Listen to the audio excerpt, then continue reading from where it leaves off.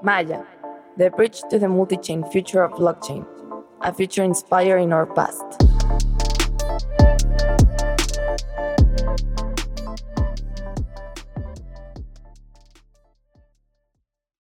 So before we explain how THORChain works and why it's great, and why then Maya decided to emulate them, we have to understand first how other decentralized exchanges work to compare. Now, there are, in our mind, 5 types of exchanges today available. The first is decentralized systems. Another one is decentralized order book or ledger, which people call atomic swaps. Another one is liquidity pools, but using oracles. Then automatic market makers. And finally, one-to-one continuous liquidity pools that enable cross-chain swaps, which in this case is THORChain and Maya. So we will go one by one, kind of talk about the trade-offs.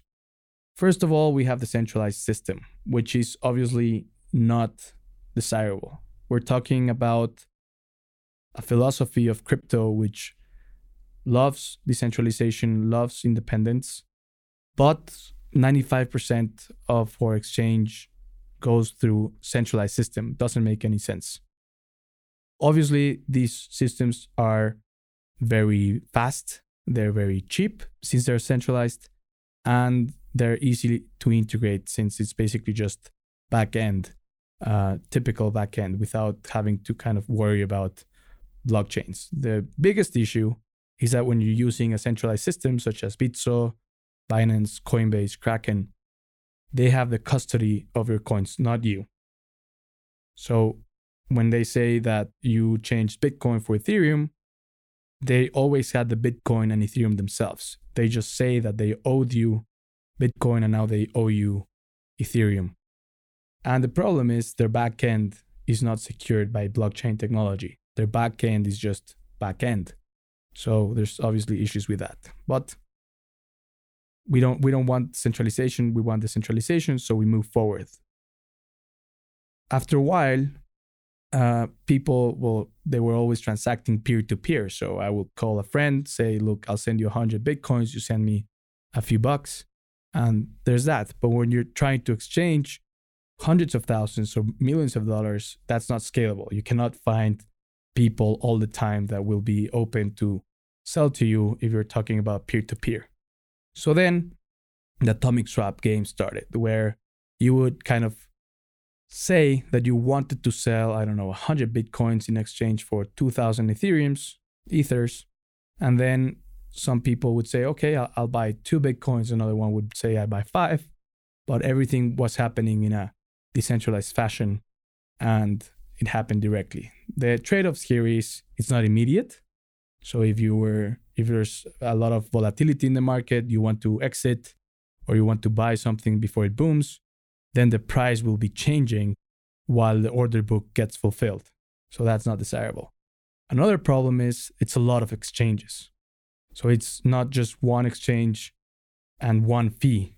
Every transaction that happened between you and the other people had a fee. So it becomes a bit more expensive. So then that's also not desirable. So then we kind of copied something from the traditional market, which is exchange houses, where you can change dollars for pesos, pesos for yuans, yuans for euros, and kind of emulating that. When you get to an exchange house, they already have pesos and they already have dollars, regardless of what you want to do. So then if you go one way or the other, they both work quickly because they already have the money there. So you have to split into 2 players, these types of protocols. You have to have the person that wants the liquidity, that wants to exchange one asset for another, and another person who has the liquidity and wants yield on their investment. Now the question is, at what price do we exchange? And that is normally in a centralized setting a very easy question. What does the central bank says my currency is worth, or the other one? But it doesn't work when we're talking about a decentralized setting, because who can we trust? So the first liquidity pools actually had what we call an oracle. An oracle, you're basically pulling information from the outside or using an API to connect to Binance and just get the pricing from Binance all the time. The problem is it can be abused, manipulated, or just have human error, which is undesirable. So maybe, for instance, if you're using Kraken's API, maybe somebody from Kraken can feed you the wrong information through the Oracle and exploit the capital from your liquidity pools. So then we need to get rid of the Oracle. So then came the automatic market makers. In our automatic market makers, the pricing is just a ratio between one asset and another. So if you have 10 Bitcoins and you have $100,000 USDT, for instance, Tether, then each Bitcoin has a cost of $10,000 because that's the ratio that they have in the protocol.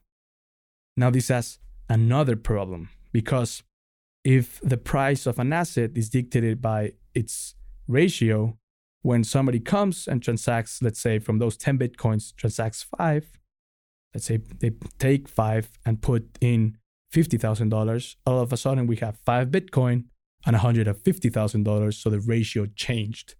And therefore, the pricing changed. So now the price in the exchange is incorrect.